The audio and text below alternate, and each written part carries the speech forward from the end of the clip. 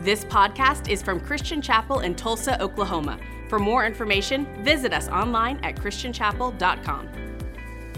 If it's your first time, or maybe first time in a long time, you're joining us in the middle of a series that we've called Seek First. And so we're exploring what it means to put Jesus first in every single area of our life. It comes from Matthew chapter 6, verse 33, where Jesus tells us to seek first his kingdom and his righteousness, and all these other things will be given to us as well. And so each week we've explored what it looks like to put Jesus first in a particular area and then trust him to provide all of the other things in that area. So we've talked about putting him first in our thoughts, in our work, in our time. And today we're going to talk about what it looks like to put Jesus first in our money. So we're going to talk about finances today. Jesus talks a lot about it. Now, I know in church, sometimes when you hear we're talking about money, there's all kinds of reactions that come up. So let me assure you of a couple things. First of all, there is no special offering at the end of today's service. So if that's what you're concerned about, you can relax. Second, the church is in wonderfully stable financial position, right? We're not worried about that. That's not what we're talking about. Third, if you're still worried, I would say we're going to talk about this because you think about it a lot. There's a study that came out in July of 2021 that said for 71% of Americans, finances are their number one point of stress in life. More than family, more than kids if they have them, more than politics, more than their health, more than anything else that stresses us out, money is the number one thing on our list for 71% of Americans. Now, for some of us, we might think, yeah, okay, I can see that if you're getting near retirement or if you're trying to put kids through college, if you have kids. But in that same study, it revealed that 81% of millennials who are me, and younger, right? There's nothing more offensive to a millennial than when they find out that I was born in 1982 and that's the front edge of the millennial. Because they're always like, you're too old, you can't be. Like, sorry, we're in it together, right? So millennials, for us, 81% of us identify finances as a significant source of stress. And then for Gen Z, the generation coming after, which would encompass most of our college students, most of our older high school students, 82% of them say that finances are a significant source of stress in their life. So what does that mean for us? It means all of us are worried about our money.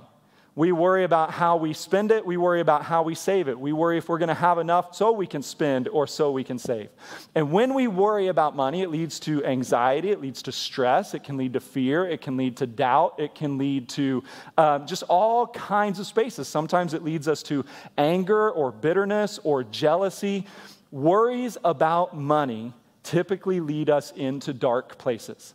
And that's why Jesus speaks so clearly and so often about the topic of money. So this morning, what we're going to do is we're going to look at 5 things Jesus teaches us, 5 ways that we can put him first in our finances. And when we do those 5 things, he promises he'll take care of everything else. So just so we're on the same page from the beginning, this is not a, hey, do 5 things and then you'll have all the money you ever need to do whatever you want. Right? It is, here are 5 ways you honor Jesus in your finances, and when you seek him first, he will fulfill that promise of Matthew 6:33 and he'll take care of all of these other things as well. Okay, so we'll kind of jump right into it. The first thing that we do when we honor Jesus with our finances is we will not worship money. Jesus tells us in Matthew chapter 6, verse 24, no one can serve 2 masters. Either you will hate the one and love the other, or you will be devoted to the one and despise the other. You cannot serve both God and money.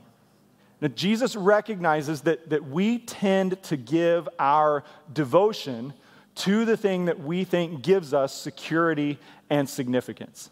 And as you read through the New Testament, this is the most stark contrast Jesus gives us between his kingdom and something else that he intends to be neutral. Right? He's not telling us that money itself is evil, but what he's telling us is, look, there is going to be a temptation in your heart and in your life to give your devotion to your finances. And he makes it very clear he will not sit on the throne with our money. He says it's God or it's money, but it's never both. One of them will always be elevated over the other. And it's a great reminder to us because when you think about it, Jesus comes to make this announcement to us that you are secure and you are significant because you are God's sons and daughters. Right? And so he's going to take care of everything I need. He created me. He called me. He saved me. He did all these things. So I don't need to worry about my future security. It doesn't mean I don't just practice common sense, but it means I don't have this underlying sense of fear of I'm going to be forgotten, left alone, and in need. And then the second thing that Jesus comes to announce is you are significant. You matter because you're the sons and the daughters of God. You matter so much that Jesus came here to die for you, to bring you into his kingdom.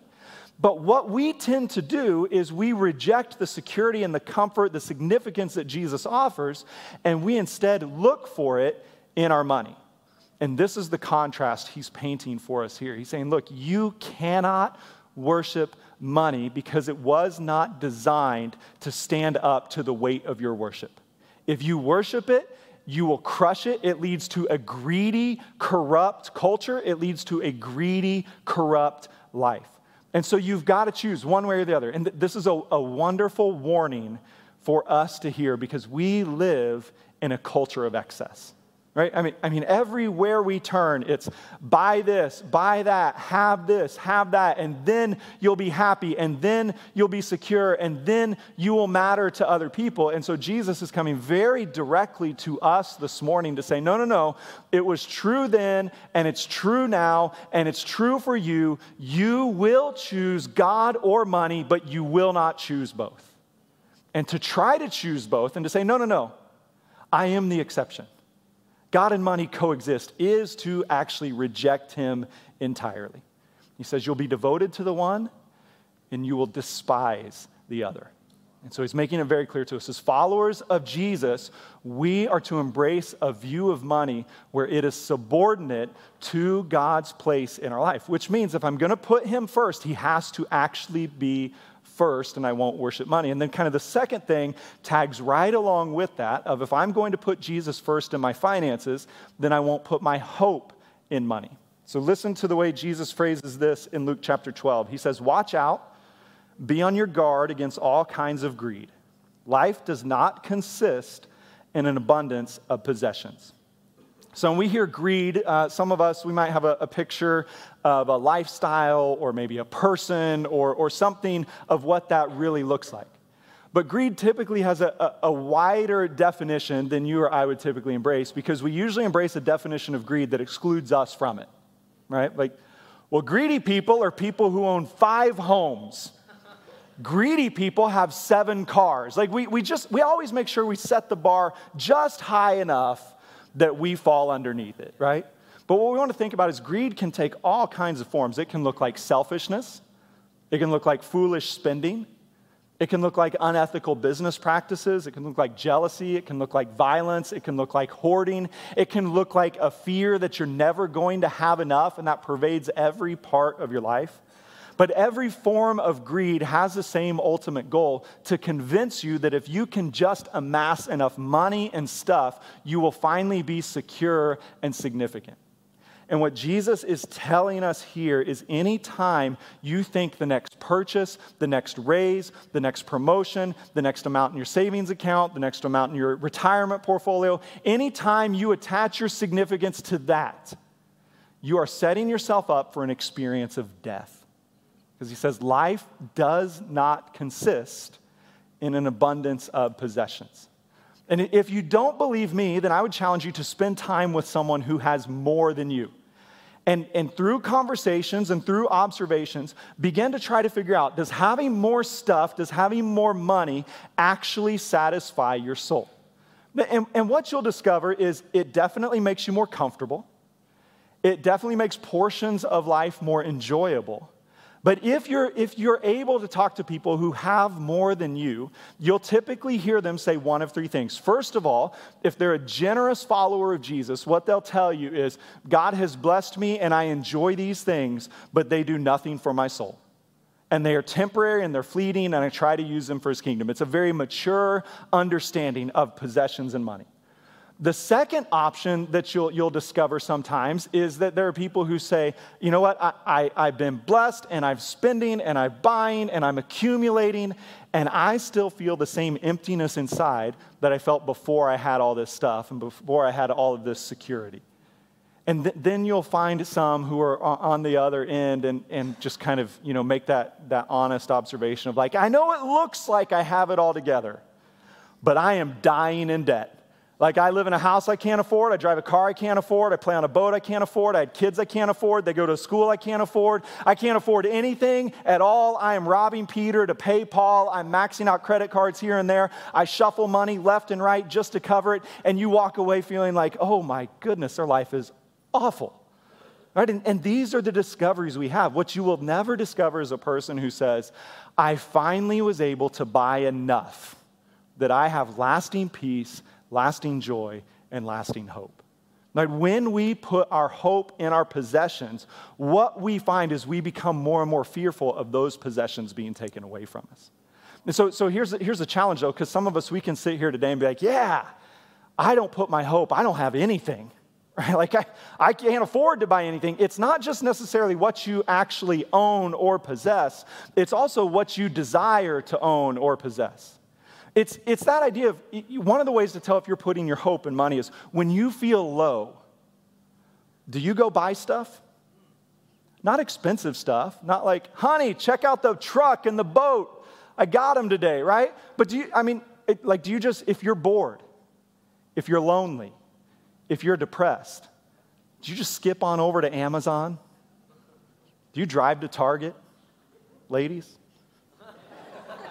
I know men go to Target, they just don't buy stuff, right? But I just, every time I go there, it's like, man, it's like, anyways, sidetrack, that doesn't matter. But if that's true, right? Or maybe you don't even buy stuff, but maybe you're kind of the way you get out of that is you're just going to go daydream for a while, right? Like I'll admit, I'm the king of this. There's no more fun way for me to kill half an hour than looking at cars I'll never be able to afford and showing them to my wife of like, wouldn't this be awesome?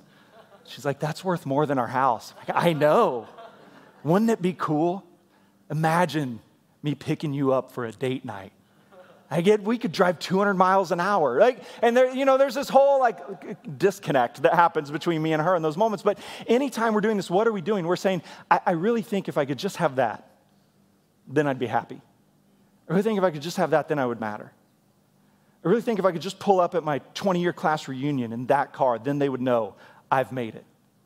I really, and in that space, what Jesus is telling us is, hey, watch out. Life does not consist in an abundance of possessions, but greed does.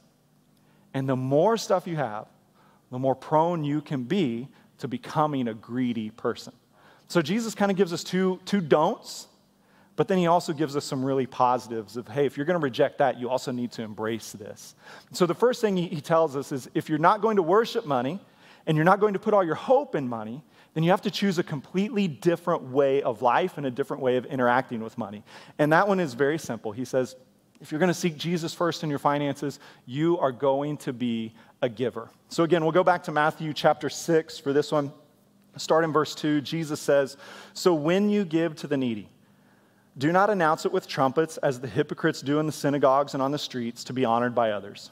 Truly, I tell you, they have received their reward in full. But when you give to the needy, do not let your left hand know what your right hand is doing, so that your giving may be in secret. Then your Father, who sees what is done in secret, will reward you. So this again, like we could spend 30, 45 minutes on each one of these points, but we just don't have time. So what I want you to understand, though, is this idea comes in a section of teaching where Jesus is basically saying, hey, you've always heard this is the way, and now I'm telling you this is the way. And in this passage, he's telling us, hey, there are some ways where God's command that you give to the needy has been corrupted, and so I'm going to fix it, and I'm going to show you how to do it. But what I want us to notice at the very beginning is he makes that statement, when you give to the needy. Jesus expects Christians to be givers. There's no such thing as a non-giving Christian, right? A non-giving Christian is an absurdity. Like it's like a vegetarian who doesn't eat vegetables, where you're like, so how does that work? Or an extrovert who doesn't talk to people. It's just, these things don't go together. And in the same way, what we see again and again in the scriptures is God's people are generous people. God's people are giving people. Jesus tells us this. He tells us, hey, freely you have received, now freely give. Our whole experience of the kingdom of God is rooted in God's generosity towards us. We did not earn our salvation. We received our salvation. We didn't knock down the door to heaven. It was opened wide by Jesus for us. And so because we have come in through the generous gifts of God, generous giving is supposed to be a part of our life. And so the question that we have to answer then as followers of Jesus is, well, how do I give? Right? In the Old Testament, it's very clear how we give. So in the Old Testament, there are kind of two principles they're really one and the same. But in the Old Testament, God's people are told to give their first fruits, which means that literally when they have a harvest, the first portion of it, they give back to the Lord. The first fruits of their flock, the first fruits of their income, of their vineyards, all of this they would take and they would present to the priests at the temple as an offering back to the Lord. And then we see this idea kind of being instituted in Israel of those first fruits are going to be 10% of your harvest, going to be 10% of your flocks, going to be 10% of your income. And we call this tithing, right? The idea of giving 10%. And so historically, when it comes to how do we give, many Christians have embraced the principle of tithing. Over the past 20 years or so, there's been some pushback in the church of the idea of, well, Jesus never told us to tithe. And whenever somebody, I get emails on occasion, or sometimes someone will want to have that conversation in person, and I love it. Because often what I have found is the person who says, Jesus never told us to tithe, is looking for a reason not to give.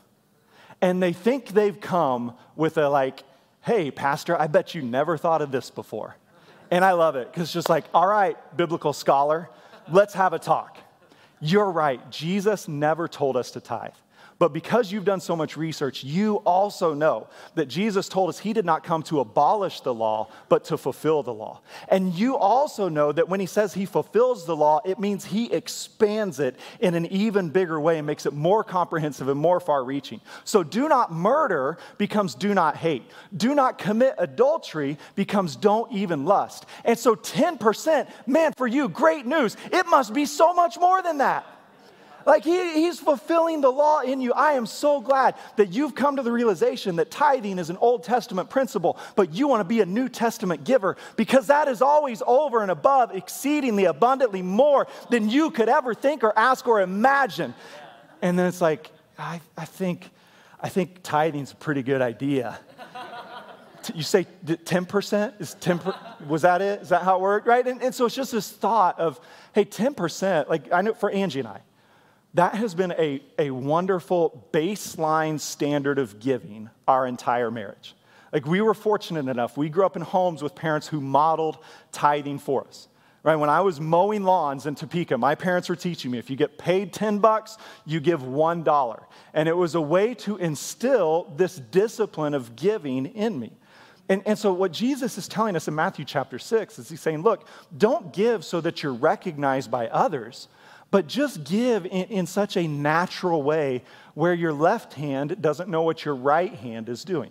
Now, I think we would all want to be that kind of person. Like, I want to be naturally giving. I want to effortlessly give. But what I've learned in my life is if I want to be a natural giver, I have to be a disciplined giver.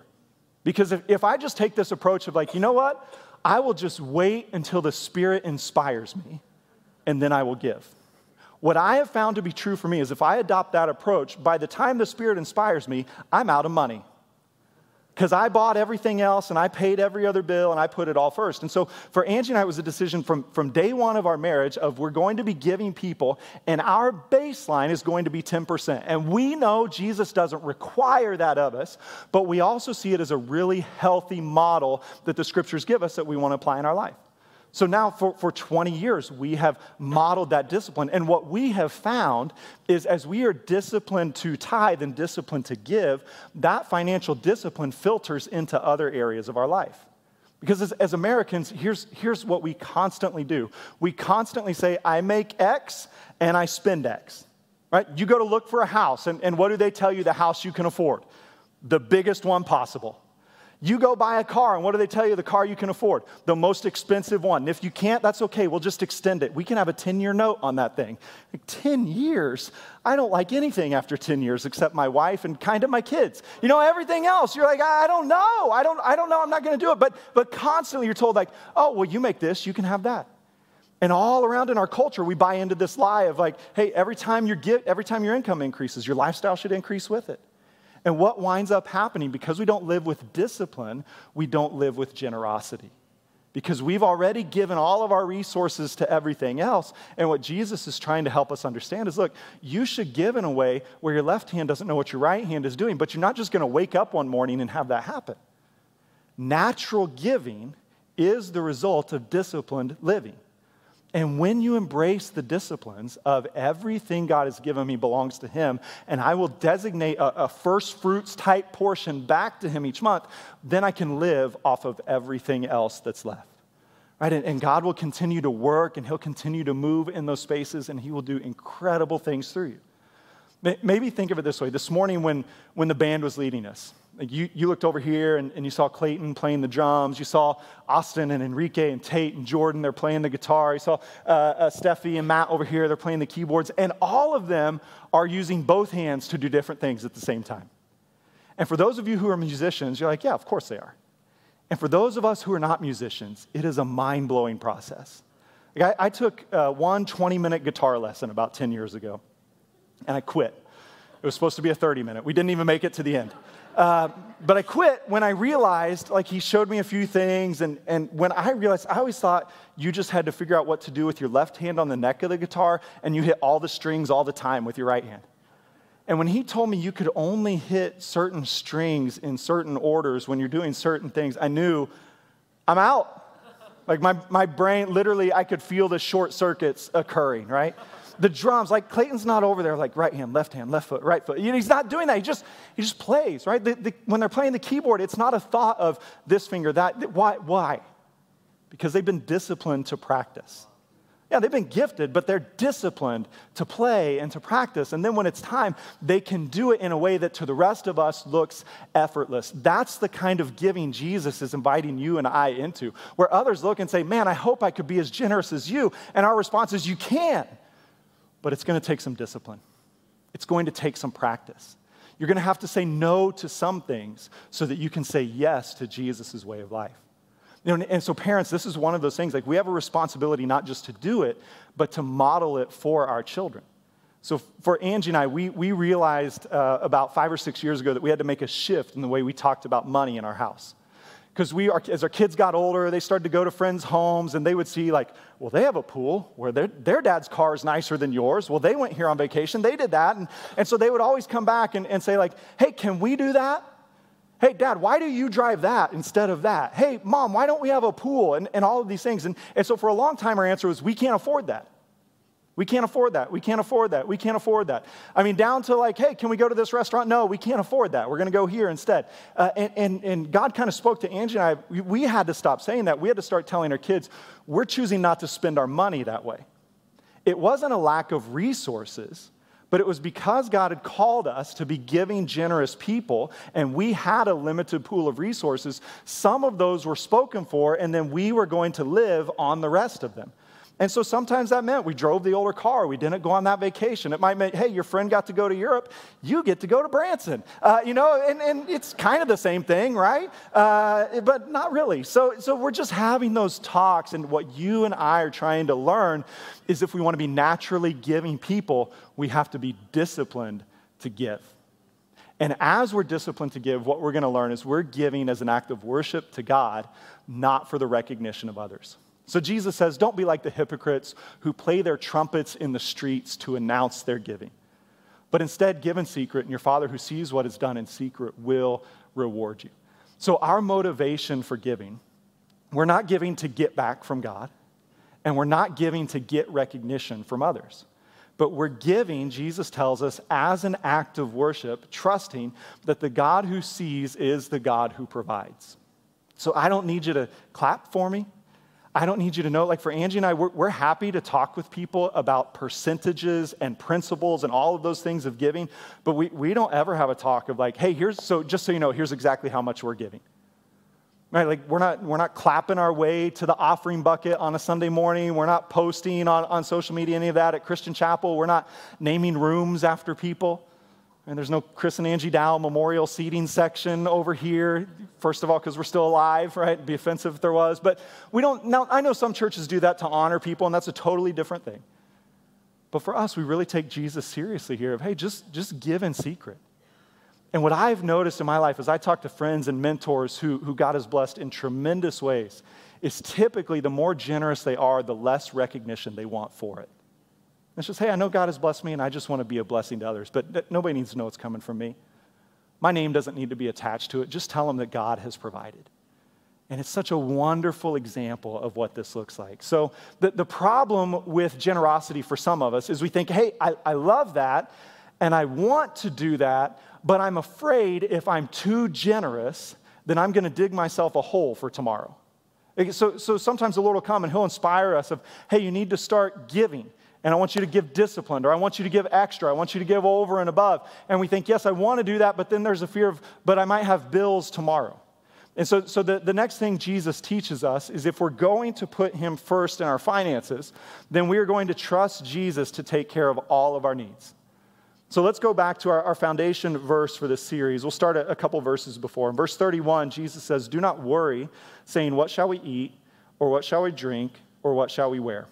For the pagans run after all these things, and your heavenly Father knows that you need them.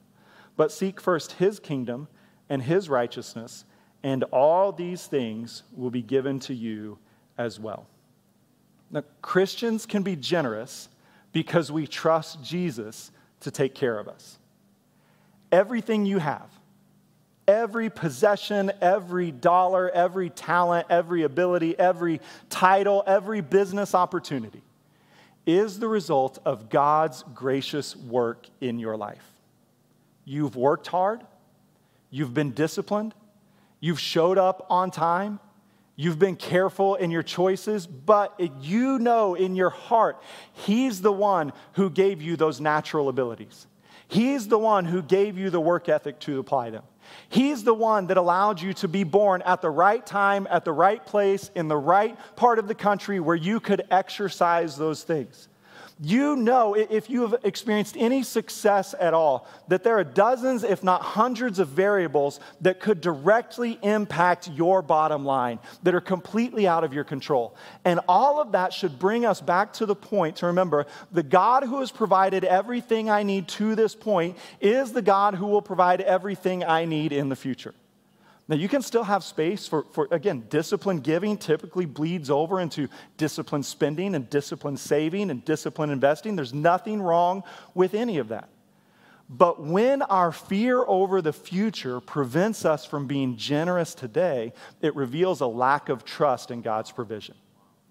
And sometimes the wealthier we are, we feel like I have actually reached the point where now I think I trust myself more than I trust the God who brought me here. And in that space, what Jesus is reminding us of is, hey, when it comes to your resources, when it comes to your trust in the Lord, you have two ways to live. You can live like a pagan, where you run around and worry about what am I going to drink and what am I going to eat and what am I going to wear and how am I going to retire and can I pay for the kids to go to college and what if I lose my job and what if I'm disabled, all of these kinds of things, where you're consumed by the fear and the worry and the doubt, where it keeps you up at night and wakes you up in the morning. Or he says you can be a generous person and you can live convinced, knowing that when I seek Jesus first, his kingdom and his righteousness, all these other things will be given to me as well. He is, as we sang earlier, the God who provides. And when Jesus asks us to be generous today, he already has a plan for providing for us tomorrow. Right? He's not going to ask you to give yourself into the poorhouse. But he is going to ask you to give to be part of his presence, his plan, his purpose in the lives of others. And what he tells us is, hey, when you put him first, he'll take care of everything else. And when it comes to our finances, we all have a long list of everything else. And we're worried about our rainy day funds. We're worried about getting out of debt. We're worried about paying for the house, paying for the car.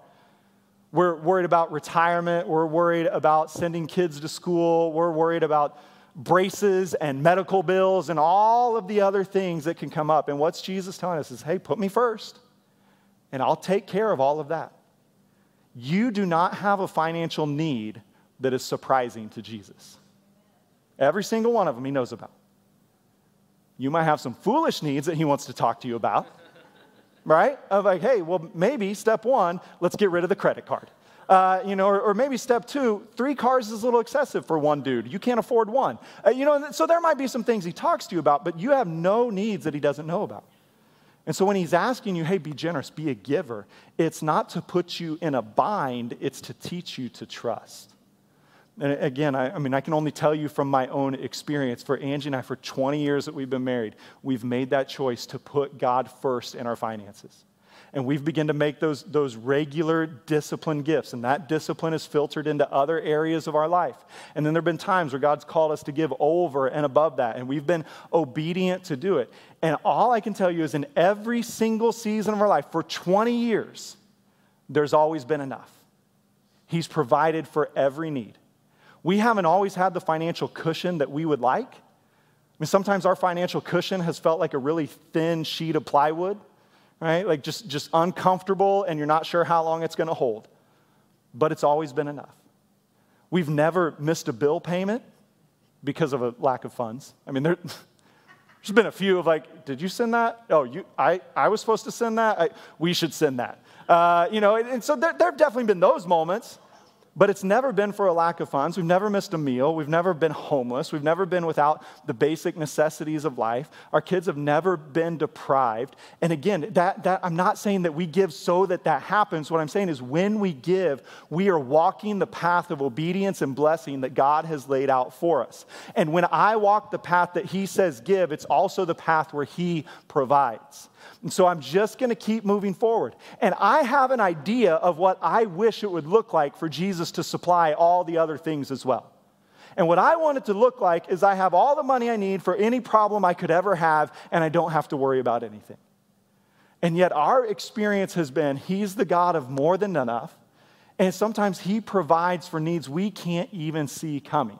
But again, in that space, I mean, you've probably been there as well. We've been in those seasons early in marriage of the tax return came in March or April, and the air conditioner went out in May, right? And it just goes straight into it. And there's a temptation in that space to think, we never get to spend our money on fun stuff, right? But there's a truer realization of the Lord always provides. Like he knew this was coming. He knew how angry I get when I'm hot. And he has provided for the sake of our marriage and the sake of our children. And that's better than any vacation we would have went on. Right? And so we're just learning that, hey, when you trust him, you continue to get more reasons to trust him. Because he provides again and again and again. And if we had time to go around the room, maybe in your home groups next Sunday, you'll have the opportunity to tell your own stories of God's provision. And there's seasons where maybe he called you to give in a disciplined way, maybe a sacrificial way, maybe an over and above way. And what you have found every single time is the same thing that I have found, is that when I listen to God's voice and follow his commands, life is better. Because he really does take care of all of these other things. Right? And then the last thing Jesus teaches us is that when we put him first in our finances, we will be faithful with what God gives us. Matthew chapter 25, verse 21, it says, his master replied, well done, good and faithful servant. You have been faithful with a few things. I will put you in charge of many things. Come and share your master's happiness. Now, this comes in a larger story where Jesus tells us about a master, a manager, a business owner who leaves, and he leaves his resources with some of his servants, some of his employees. And it says that he gives to each of them as their ability required. And so some got a lot, some got a little.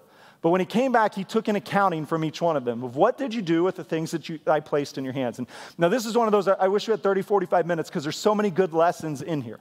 Lessons of just worry about what Jesus puts in your hands, not everyone else's hands. Just be faithful with what you have.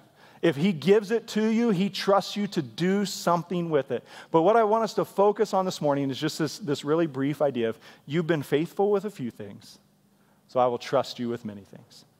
Right? And so some of us at times, I think we have this idea of, I will be generous when. I'll be generous when God puts more in my hands. I'll be generous when I get a real job. I'll be generous when I get the promotion. I'll be generous when I retire the debt. I'll be generous when the kids are out of college. I'll be generous when we finally have the empty nest.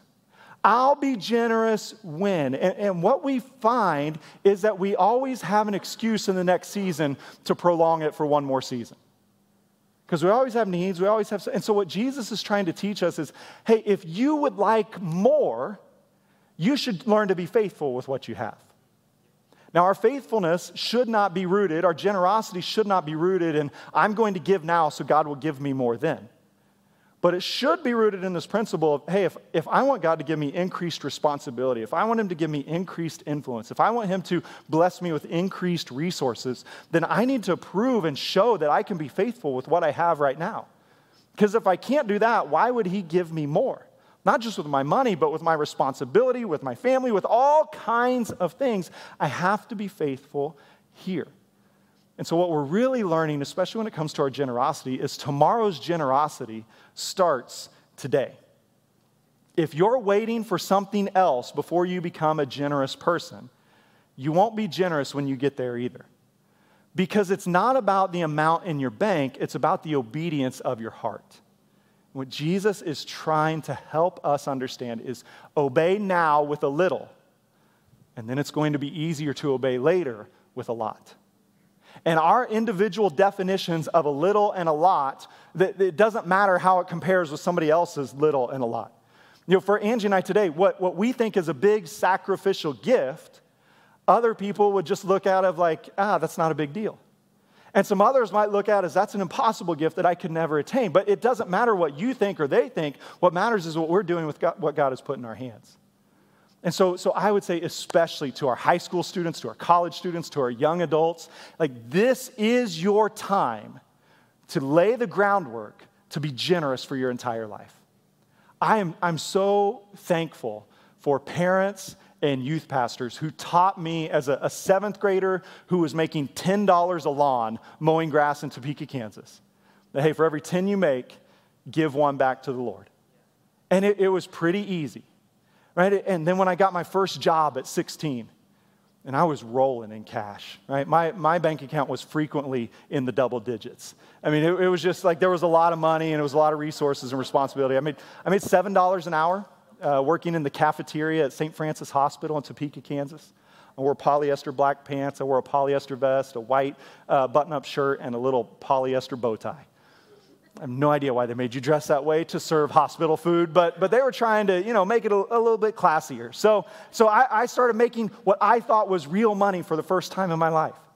And at that point, my parents, they kept instilling that idea of, hey, be a disciplined giver, be a faithful giver. Everything that God gives is so that he provides. So yeah, you got to, maybe you're trying to buy a car and save for that, that's good, but keep giving. And then I had a youth pastor who came along, and he heard what my parents were telling me. He was like, that's great, that's awesome, you should do that.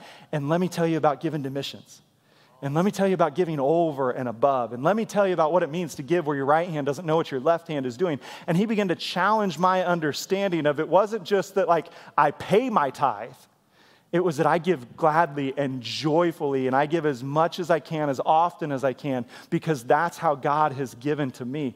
And from that space, those lessons being instilled in me as a 13-year-old, a 16-year-old, as they were instilled in Angie and I in our early years of marriage as broke graduate school students, as they were instilled in us in those early years of just babies everywhere. Like, we had one, then we had another one, then we had another one, and it's all diapers all the time, and you're just looking forward to the day of one day we'll have teenagers and life will be cheap.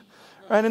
And yeah, exactly, right? And then you have them, and you're like, oh, so both of you need braces at the same time. That's awesome. And all of these things. And then we know college is on the horizon. And I still don't know what that's going to be like, but the Lord will provide. And I know the great and glorious day is coming when all three of them will be off my payroll. And in that space and everywhere along the way, what I have learned, what you will learn, is that God is faithful and God provides. But I'm so glad that was instilled in me when it was these tiny little amounts. Because it was way easier to give that when I was making $10 a lawn. It was way easier to give that when I was making $7 an hour. It was easier to give that when I was making the big bucks selling long distance as a telemarketer in college, making $11 an hour, right? And in those spaces, it was easy to keep making those gifts and making those gifts and making those gifts. Because if you wait until you hit the level that you want to hit, what you're going to find is suddenly that check is a lot bigger and harder to write. But if you build in this practice of disciplined generosity, of listening for God's call to be an over and above giver, then you will become a natural giver in every season of life. So especially to our teenagers, our young adults, do it now. And you will set yourself free in a way that sets you on a trajectory of life and peace and hope and joy compared to the rest of the world around you. And maybe if you're on the other side of that and you think, I wish I would have done that 20 or 30 or 40 or 50 years ago, it's never too late to start walking the path of obedience that God lays out for us. There's always time, and when you do, He provides. And what I really want to leave you with this morning is this idea of when you seek Jesus first in your finances, it leads to freedom. Angie and I do a lot of pre-marriage counseling with young couples who are getting married. And so finances are one of the things that we talk to them about every single time. And we go over basically everything we've talked about this morning of you have to make a decision early on to be disciplined. You have to make a decision early on to be generous. You have to identify your guiding financial principles. And the best place to find those is in the scriptures. You have to set your long-term goals, but also trust God to speak to you in this space. But what we're really trying to help them understand is when you submit your finances to Jesus, it brings freedom. And what 71% of our nation says is the number one source of stress, you view as a place where you experience God's peace, His joy, His hope, and His provision. Where others stay up at night, you go to sleep easy. Where others worry if it will ever be enough, you know there will always be enough. And in that space of submitted finances, you find freedom and life that Jesus intends for us to experience. And that's my prayer. That's my hope for you this morning. Again, we don't want anything from you except that you experience the fullness of life Jesus came to bring to us. And when it comes to your finances, it's to seek Him first and trust Him to add all of these other things to you as well. Will you stand with me? I want to pray for you. And then the band's going to come back and lead us in a final song. Jesus, we come this morning. Lord, we're thankful that you are the God who provides. Lord, I pray first of all for any person who might be in the room with us or online who has not surrendered their life to you. Lord, today, may they hear your invitation to find their security and their significance as your son and as your daughter. Jesus, I pray for those who are here who just financially right now, life is so stressful and painful. Today, may they hear the promise that you are Jehovah Jireh. You are the Lord who always provides. You're the God who's able to do exceedingly and abundantly more than we could ever ask or think or imagine. You're the God who, as you ask us to give, you promise to provide. And so, Lord, we come today with our hands and our hearts open, asking that you would speak clearly to us, reveal the spaces in our heart where we are giving too much of our time, attention, and energy to money. Reveal the spaces where money is trying to climb on the throne with you. And Lord, help us instead to embrace the radical generosity that Jesus enables. Help us to experience your provision, your grace, and let our finances be a place of peace and joy. In Jesus' name, amen. Thanks for listening to this podcast from Christian Chapel. For more information, visit us online at christianchapel.com.